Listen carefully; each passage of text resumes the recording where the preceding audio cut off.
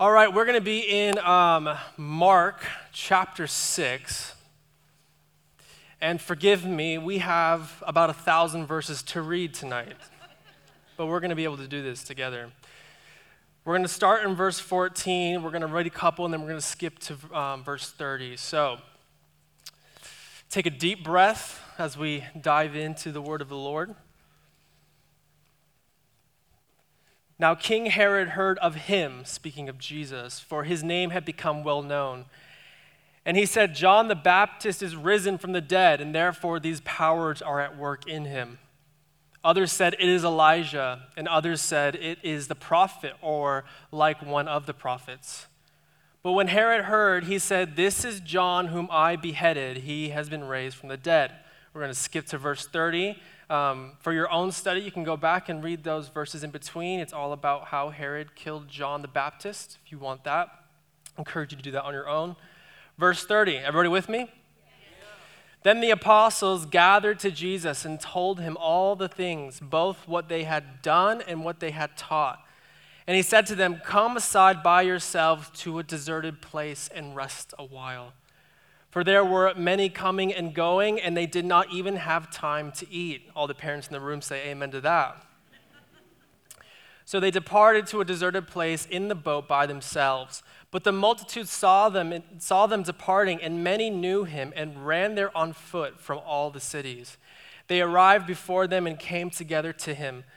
And Jesus, when he came out, saw a great multitude and was moved with compassion for them, because they were like sheep not having a shepherd. So he began to teach them many things. When the day was far from spent, his disciples came to him and said, this is a deserted place, and already the hour is late.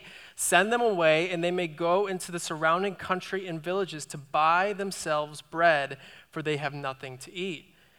But he answered them and said, you give them something to eat.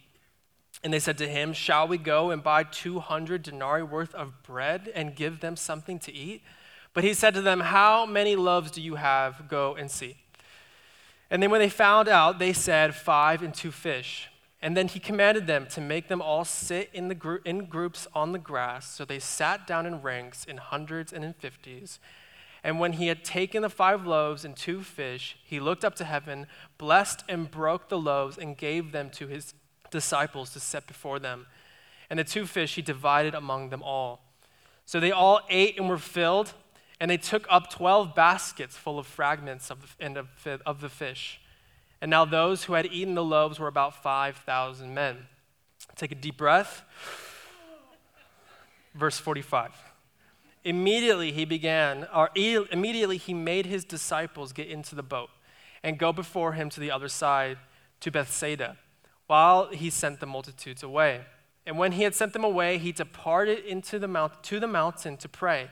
Now when evening came, the boat was in the middle of the sea, and he was alone on the land.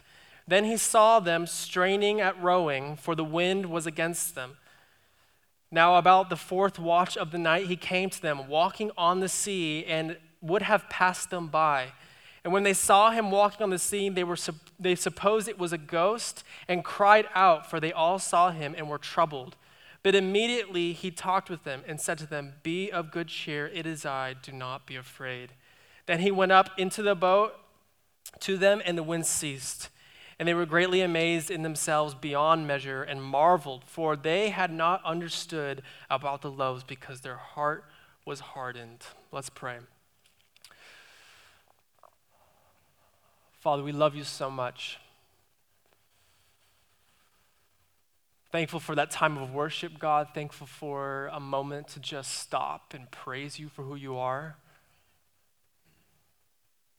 To lift your name on high, to exalt you above our lives, to exalt you above everything we know, and say thank you for your presence in our lives. God, we thank you for your word. We thank you for your revelation. We thank you that you speak to us, God. How undeserving are we that the God of the universe would decide to invade our space in this moment right now and speak to us as we are. God, we confess that we're sinners, unworthy of your grace, but we are excited to hear what you have to say tonight. We're your servants, and we're ready to do as what you call us to do. So show us, Lord, the areas in our lives that we need to give to you, and show us the areas that you are calling us into deeper discipleship to you. We love you, God. It's in Jesus' name we pray. Amen. In 400 AD, St. Augustine wrote in his book, The Confessions, "How can you draw close to God when you are far from your own self?" He continued and prayed, "Grant, Lord, that I may know myself, that I may know thee." Being aware of ourselves and our own identity and also our relationship with God are very much connected. In the Bible, we see this kind of terminology when it says we are called to shed off our old selves and put on the new self in order to live authentically to who Christ has called us to be. Paul the Apostle says that he goes as far to say we are to put off our old self and put on the self created to be like God in true righteousness. Throughout our discipleship to Jesus, which is a journey, we are discovering who God intended us to be, right? We're discovering his original purpose. We're discovering what he wants for you and for me in our lives. And in other words, we are on a journey to discover our identity in this new life in Jesus Christ. Probably the most asked question from a young believer besides, who am I supposed to marry, is, what am I supposed to do with my life? What am I called to? Now that I've entered into this relationship with Jesus, what is he calling me to do with my life? Oftentimes, we desire to be unique, we desire to be authentic, and we desire to understand our identity as it is in Christ. And as we know, our true self in Christ is the only self that will support authenticity. It and it alone provides identity that is eternal because it's in Jesus Christ. The problem is that we live in a world where the three enemies of the spiritual life, the adversary, the flesh, and the world, are all fighting to tempt us into finding our identity in things other than God himself. The adversary, or the deceiver, plants in us deceptive ideas that cause us to think of what we should be or what our identity should be rooted in that are not according to what God desires. Our flesh brings up from within us disordered desires that pull us away from the heavenly desires we are called to have. And then the world, on top of that, places us in a sinful society that not only encourages these deceptive ideas and disordered desires, but actually encourages it. We face temptations daily to live in identities that are not what God actually intended us to be as Christians, and not who God created you and I to be. God is not in the business of making cookie-cutter Christians. He's in the business of making you exactly what he intended when he formed and shaped you in your mother's womb. He's in the business of causing us to live in an identity that is so soaked with Jesus Christ that we become what he intended. But the problem is we live in that society, in that world, and under the deceptive ideas of the adversary. And oftentimes, even us as good Christians who love the Lord and are here on a Thursday night, dig deeper, we're ready for more, even us can sometimes get caught up in the deceptive ideas that call us into different identities.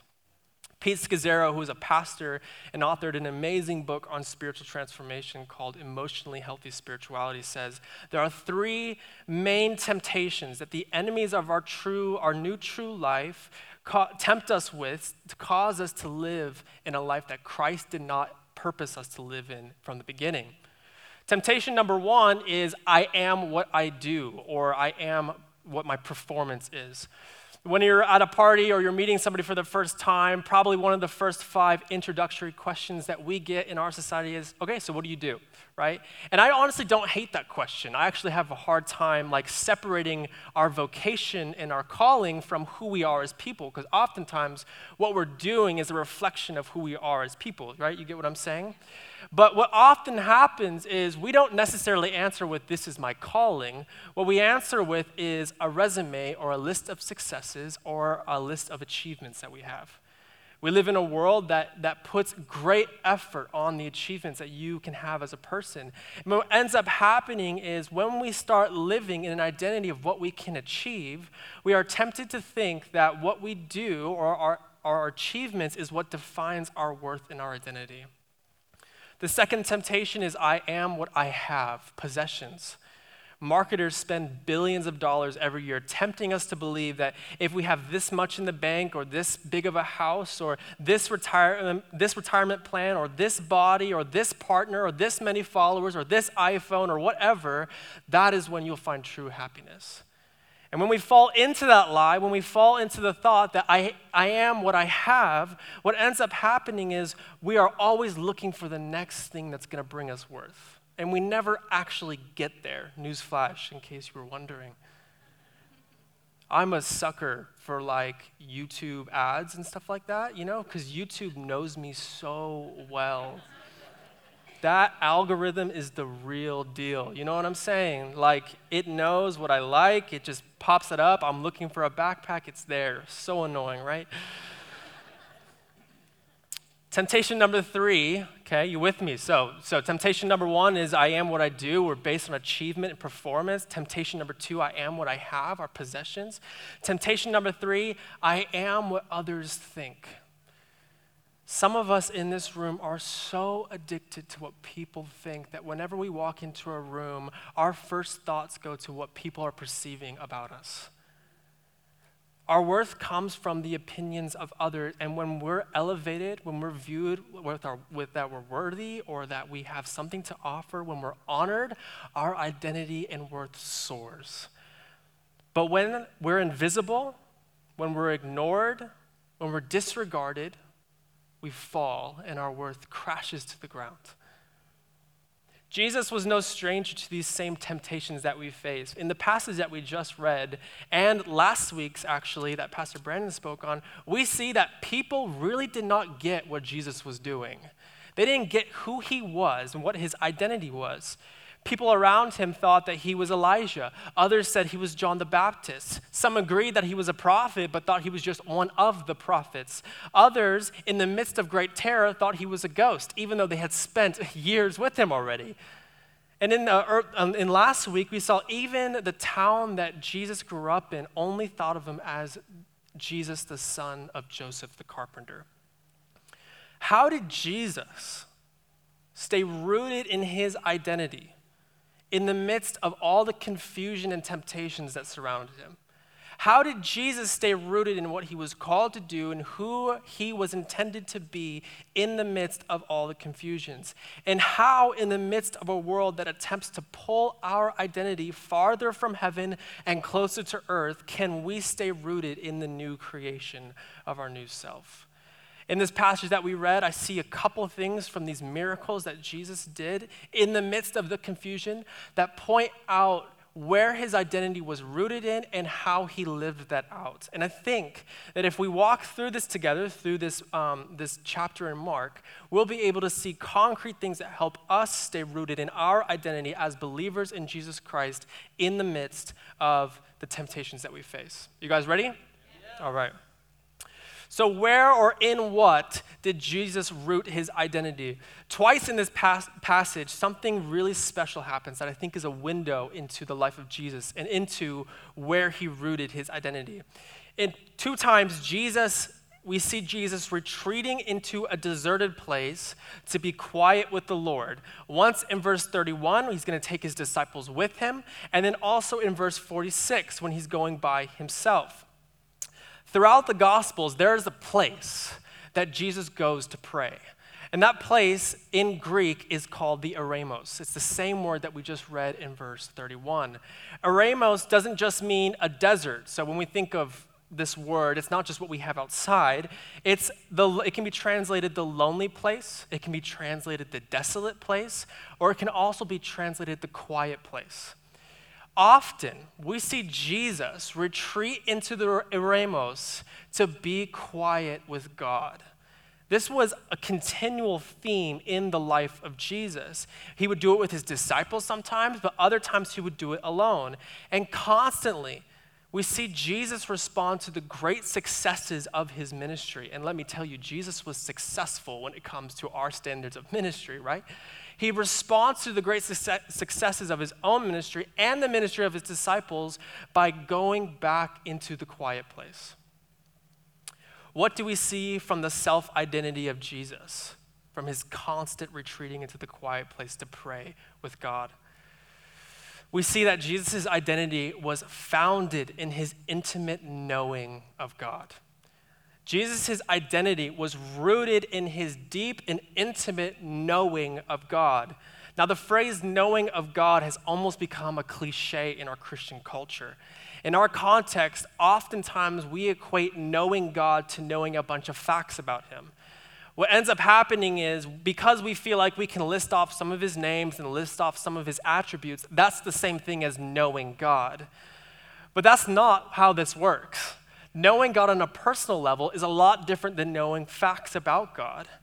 What ends up happening is when we get confused and we begin to live a life where we're just focused on intellectual facts knowing about God rather than a personal experience, intimate knowing of God, we live an inauthentic Christianity. Either one, we are totally faking our relationship with God and we have nothing really to build on. Or two, we're living off of somebody else's spiritual walk.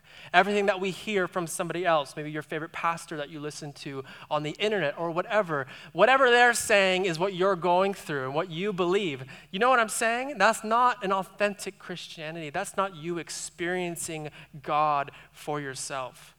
J.I. Packer was quoted as saying, "A little knowledge of God is worth more than a great deal of knowledge about him."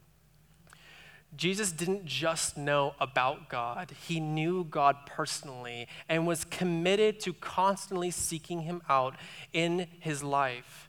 In another book, one author says it like this: transformational knowing of God comes from the intimate, personal knowing of divine love.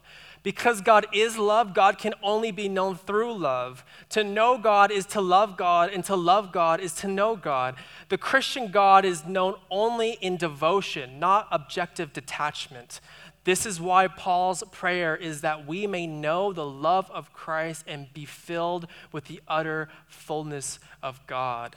Jesus' identity was rooted in his intimate knowledge of the Father, not just an intellectual knowledge, but a personal experience knowledge. One that was so deep that he continually retreated into a place where he could meet God face to face. And that love that poured out of him in his ministry was out of the abundance of love he shared with the Father. Even though his quiet time in the beginning of this chapter was interrupted by his compassion for people, he went straight back to the quiet place. Remember our three temptations, all right? I am what I do, I am what people think about me, or I am what I have. And let's look at how Jesus responds to those temptations.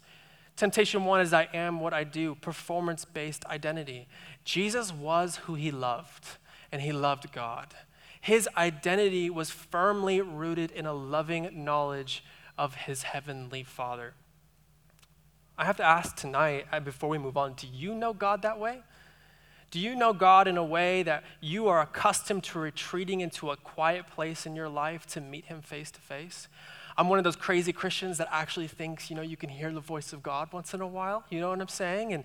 And maybe you can call me a mystic, but I think that. You know what I'm saying? And it's not like this audible voice that just appears out of nowhere. It's ideas that are placed in my head that I know are not from me. You know what I'm saying, right? I believe God does that today. I believe there's a God who speaks. I believe that he's spoken to this universe and he can speak to you and to me on a daily basis. Is our identity rooted in that knowing, a knowing so deep and intimate that we know the sound of our Master's voice? It's out of this abundant, loving knowledge of God that Jesus poured out his calling and his calling to be the good shepherd. Let's look at Mark chapter 6, verse 34. If this isn't underlined in your Bible or highlighted, I really encourage you to do this. This is such an amazing verse in the midst of this beautiful miracle. And Jesus, when he came out, saw a great multitude and was moved with compassion for them because they were like sheep not having a shepherd. I'm sure most of you know this, but the feeding of the 5,000 is the only miracle that is in all four Gospels, right? And it sets forth Jesus as a man of great compassion for human needs, as a supplier of such needs, even when ordinary resources are insufficient. And it also emphasizes the authority of Jesus in the natural world. But also, it would seem that all the gospel writers thought that this miracle was a preview to the institution of the Lord's Supper and the future messianic banquet when the kingdom was fully established. Jesus is the image of God's love for humanity. And what we see in this amazing miracle is that he is concerned with the basic needs of our lives, right? He's concerned, he has great compassion for the people that are here to listen to him and all people who are in need. This miracle, we not only see his loving compassion for the physical needs of people, but almost a nod to the future, a nod to the greatest act of love in the history of life itself, his death on the cross. Jesus' identity was rooted in the fact that he loved people. I know this is simple. Jesus' identity was rooted in the fact that he loved people, and this was the defining element of his ministry and the gospel of Jesus Christ.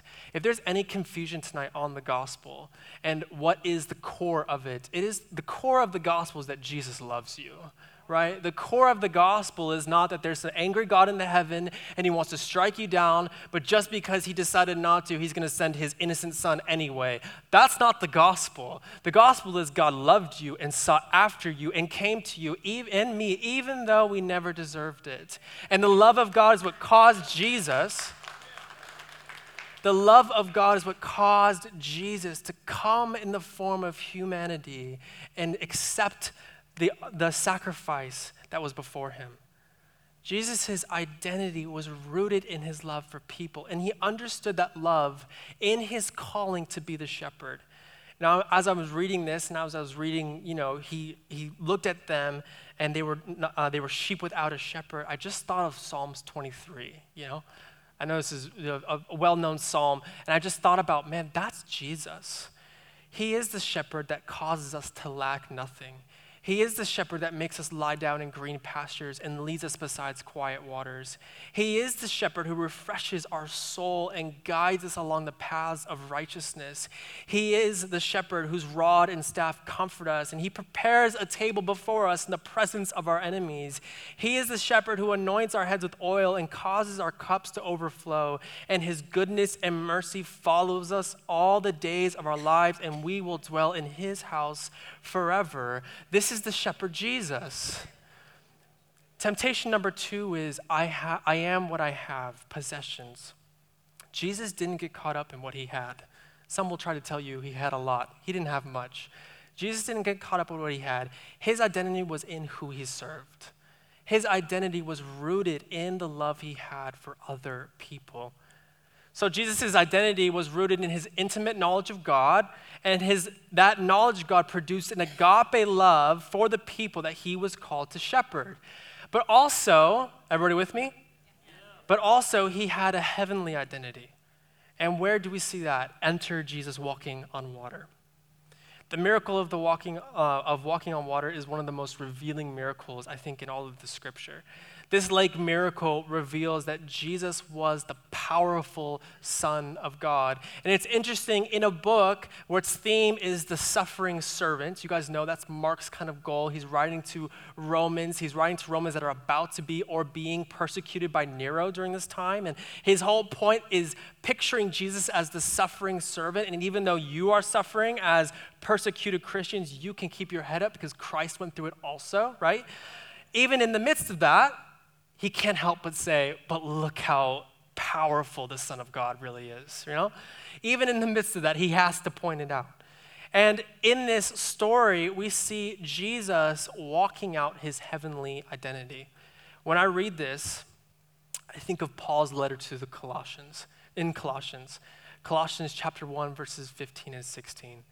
The Son is the image of the invisible God, the firstborn over all creation.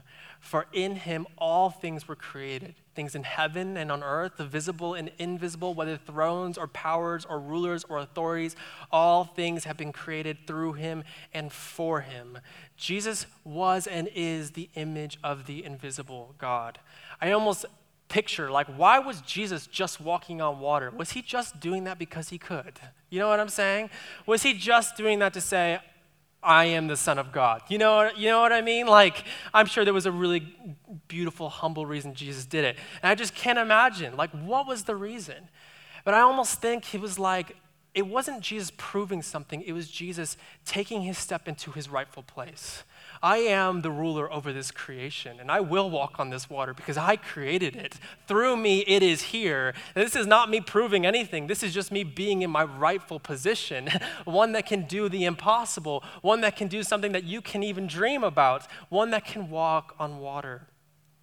And even in the midst of that, his disciples still didn't get who he was.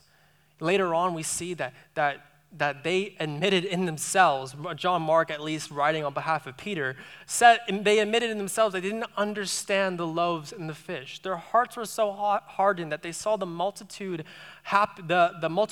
happen of all this food. They didn't get it. And even in the midst of the Son of God walking on water, someone that they had been with for even a short amount of time, who they thought was the Messiah, they didn't get it and they thought he was a ghost. They thought Jesus was the ghost. But Jesus knew his heavenly identity. Jesus knew that he was walking in his heavenly identity. And it is interesting that you and I also have a heavenly identity. You and I are made to be image bearers of God. We may have a calling or a vocation on this earth. You know, we may have a thing that we do for the rest of our lives. But the reality is our first and primary role here is to be image bearers of God himself. That language, image bearers, comes from the time in the Old Testament when kings would take statues of themselves and put it throughout their kingdom. Just to say, in case you are wondering, this is my realm, this is my kingdom, this is where my will is to be done. And God did that with you. God created you to be his image bearer, to be in his heavenly kingdom here on earth and to say, this is where God's will is to be done. For us to really walk into our true identity, for us to step into who we are called to be and who God intended us to be through the new creation in Christ, we have to walk in this identity as an image bearer. We have to realize that our lives here are not just get rich, get the house with a white picket fence, and then die. Our goal here on earth is to know God, to love people, and to be his image bearers. Throughout this chapter, we see Jesus understand his identity even when other people didn't. Jesus wasn't just the son of Joseph the carpenter. He was the son of the living God. He knew that he wasn't Elijah or one of the prophets. He was the prophet, the shepherd of Israel, the Messiah. He knew that he wasn't John the Baptizer, the one who would prepare the way for the Messiah. Jesus was the Messiah, the ultimate expression of the love of God, the self-sacrificing gift to humanity for the justifications of their sins and the renewal of life in the Spirit of God in the kingdom of heaven. Temptation number 3 is I am what others think. Jesus was who his heavenly Father said he was. Jesus' identity was firmly rooted in his heavenly Father's spoken words over him. The question becomes, so who are you? Who are you tonight? What is your identity rooted in? Is your identity rooted in what you do? Do you live your life? And let's be honest for a second. I know we can really shallowly say, no, I'm great. I'm a new creation. I'm perfect. It's great. We're good. You know what I'm saying? Let's not do that tonight. Let's go a level deeper. Do you find your worth in what you do? And if it was taken away from you tomorrow, how would you feel? Do you find your worth in what you have? The house that you have? The possessions? The partner? The looks? And if it was all taken away tomorrow, what would you be? What would you feel? Is your identity rooted in what other people think of you? When you walk into a room, is that your first question mark? Is what are they thinking about me? How do I look? How's my hair? What's wrong? You know what I'm saying? And if everybody thought terribly of you, what would happen? According to Jesus, we are first supposed to be rooted in our communion and our abiding with God. In case you are wondering, this is the main goal of your Christian life, is to know God more and more every single day, to learn what it means to simply be with Jesus. That is your goal. For that is why you've been saved. Jesus saved you to repair the knowing that he intended to happen. I'm not using good English, but you know what I'm saying. According to Jesus, our identity should be rooted in our communion and our abiding with God. According to Jesus, our identity should be rooted in a spiritual calling to love the people around us. According to Jesus, we are to know God more and by his love, and as we love him and he loves us, that love begins to pour out of our lives, and our love for others is how we measure if we are truly knowing God. Our identity becomes people defined by agape love. Can you honestly say that your identity is someone of agape love? Even the difficult people? Lastly, according to the life of Jesus, we are called to place our identity in being image bearers of the one true God. This takes place through our spiritual callings, through the vocation that God calls you to. This can take place through anything in life. It can take place through your run to the grocery store. It can take place through your stuff at church. It can take place in everything. But you are called to be an image bearer of the King of Kings, the Lord of Lords, in this heavenly kingdom, even on earth.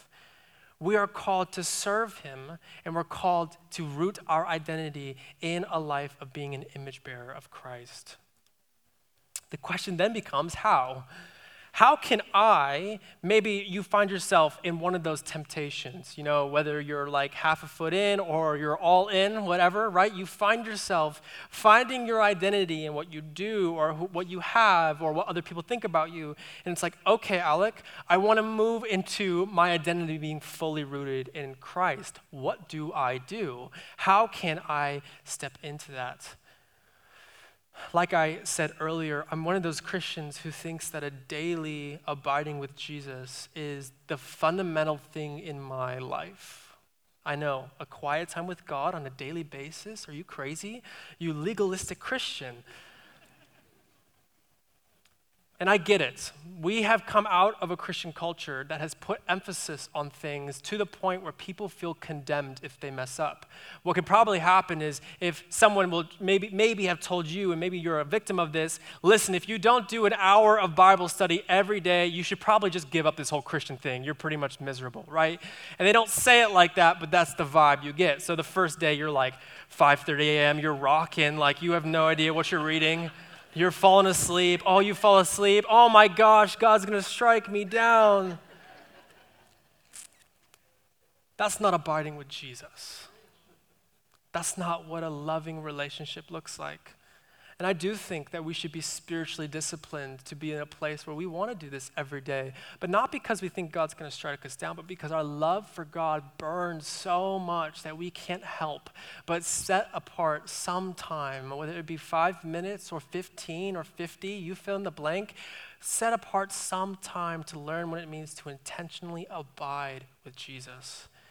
And as we abide with Jesus, and as you start stepping, and maybe you haven't stepped into that spiritual practice of scripture reading and prayer, whether it be in the morning or night, as you step into that, what you're going to realize is the good, the bad, and the ugly starts to pile up from inside you and come out in your mind. You start getting distracted. You start thinking about other things. And all of a sudden, it's almost like a window to your soul has been opened, and all of a sudden there's a whole mess inside. You experienced Christians, you know what I'm talking about, right? Yeah? This is what ends up happening. But I want to encourage us to learn to listen in our communion with God. To learn to listen. Because God may be doing this intentionally. God may be pulling out the good, the bad, and the ugly from our desires to say, all right, it's time to give me this. It's time to take this temptation that you can't get out of your mind. It's time to take this thought that you know is not right. It's time to take this self-identity placed in the wrong place. And it's time to give it to your Heavenly Father and learn to walk in the new identity of a child of Jesus Christ. I would really encourage you, as you learn to abide with Jesus more and more, learn what it means to listen both to God and what he's pulling out from inside you from the scripture. Does that make sense? Secondly, pray for the courage to be who God has called you to be. A lot of people have this idea of what you're supposed to be. They have this image of, hey, you're supposed to be like this, you're supposed to be doing this, you're supposed to be this, you're supposed to go to this college, you're supposed to do this thing with your life, you're supposed to whatever, you fill in the blank. None of that really matters at the end of the day. We should listen to good advice, don't get me wrong, but what matters is what God wants us to be. What matters is, are we living in the person that God has called us to be? And I encourage you to pray for the courage and the humility to walk that out in the way he wants you to. And as God shows you who you're going to be, and as he kind of calls you in things that you need to take a step of faith in, pray for that courage. I love in Acts where the apostles pray for the boldness to do what they were called to do and share the gospel. Do the same. Pray for the courage to be the person that he has created you to be, not what others necessarily expect you to be. The last thing for us to really live in our true identity, the last practical thing is, what if we were people who were willing to step out of our comfort zones? What if we were willing to step out of our comfort zones and step into spiritual callings that God has placed on you and me? The danger, one of the dangers, hear me out here.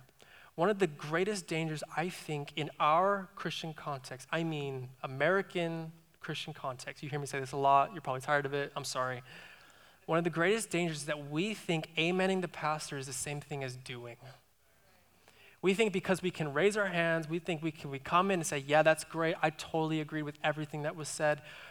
I'm good for the week. That's the same thing as living out our faith. And I say it half jokingly, but oftentimes that's how we live our lives.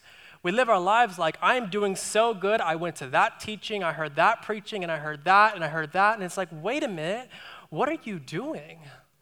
Are you walking in the spiritual calling that God has for each and every one of you?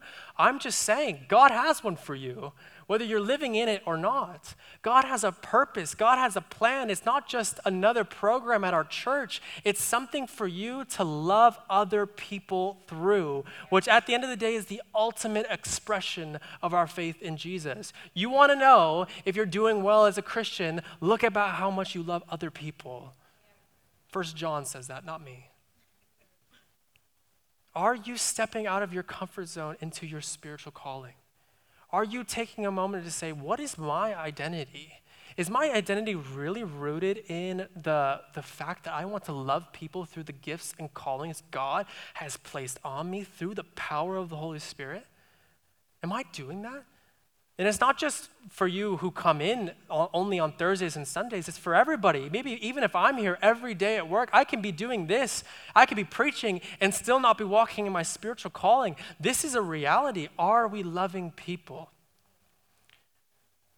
My encouragement to us is that we would be people that knew what it meant to commune with God on a deep and personal level. That we would be people that prayed for the courage to be who God has called us to be. And when he called us to it, we stepped out of our comfort zones and walked in the calling he had for our lives. This was the identity of Jesus. And there's nothing like looking at the life of Jesus and being able to mimic that, right? For we are called to be like Christ. So as we take a moment this week to think and to kind of have inventory on what is my identity rooted in? Is it rooted in the temptations, or is it rooted in what God says he wants through the life of Jesus Christ? Let's be willing to be bold and take a step towards our identity being rooted in what God is calling us to live, the new self. Amen? Amen. Let's pray.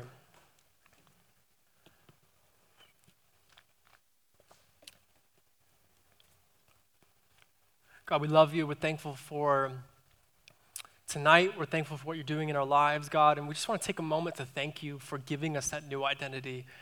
The reality is that sometimes we're not always walking in that, and it takes us doing an inventory and a realization, and you, the Holy Spirit, just speaking to us and prodding us to go in the direction that you've called us to.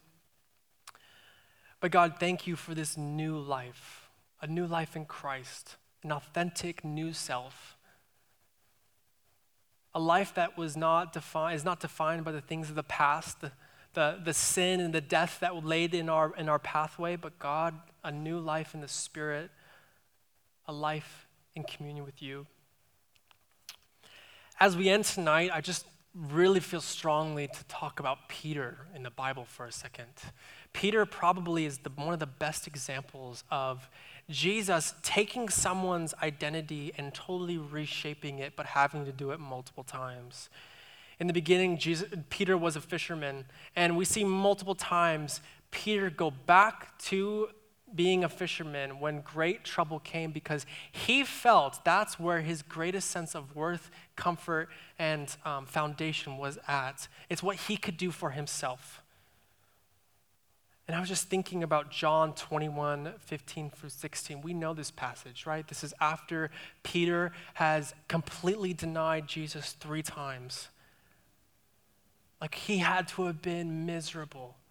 And he saw Jesus die. He never had the opportunity to say, I'm sorry, forgive me. Or that's what he thought. Jesus rises again, and even so, he's still fishing because he's like, I can't go back to my master. I've totally abandoned him. There is no going back for me. And Jesus comes and meets Simon Peter where he was at. Even with the new name that Peter had, from Simon to Peter, Peter still was struggling with his identity. And Jesus comes to him and says, Simon Peter, do you love me? Feed my sheep. He says it 3 times. And that 3 times is so symbolic because what Jesus was doing was he was restoring Peter's identity. Peter, you are not defined by your failure. Peter, you are not defined by the mistakes that you have made. You are defined by my love for you and your love for me. And I am still calling you to something. And I believe that message is for someone in here tonight. Somebody in here thinks that as a Christian, they've made too many mistakes.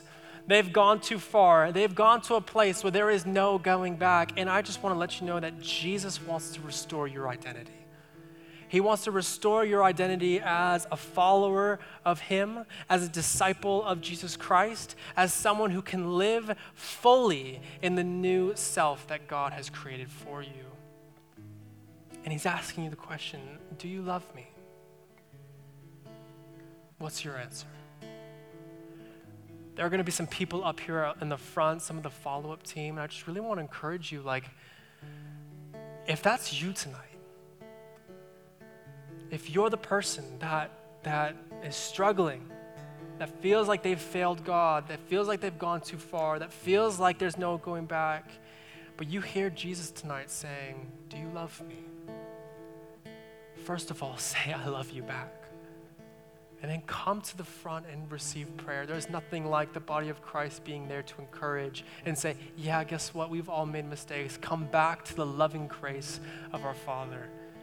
I think that's God's question to us tonight. Do you love me? What's our answer? So as we spend some time in worship and as we pray and as you, as yourselves, take some time to think about what you have read and heard tonight, I just encourage you, if that's you tonight, come forward and get prayer. We want to pray for you. Father, we love you. We're thankful for tonight. We're thankful for what you're doing in our lives. We're thankful for the new life, the new creation we are. We love you, God. It's in Jesus' name we pray. Amen.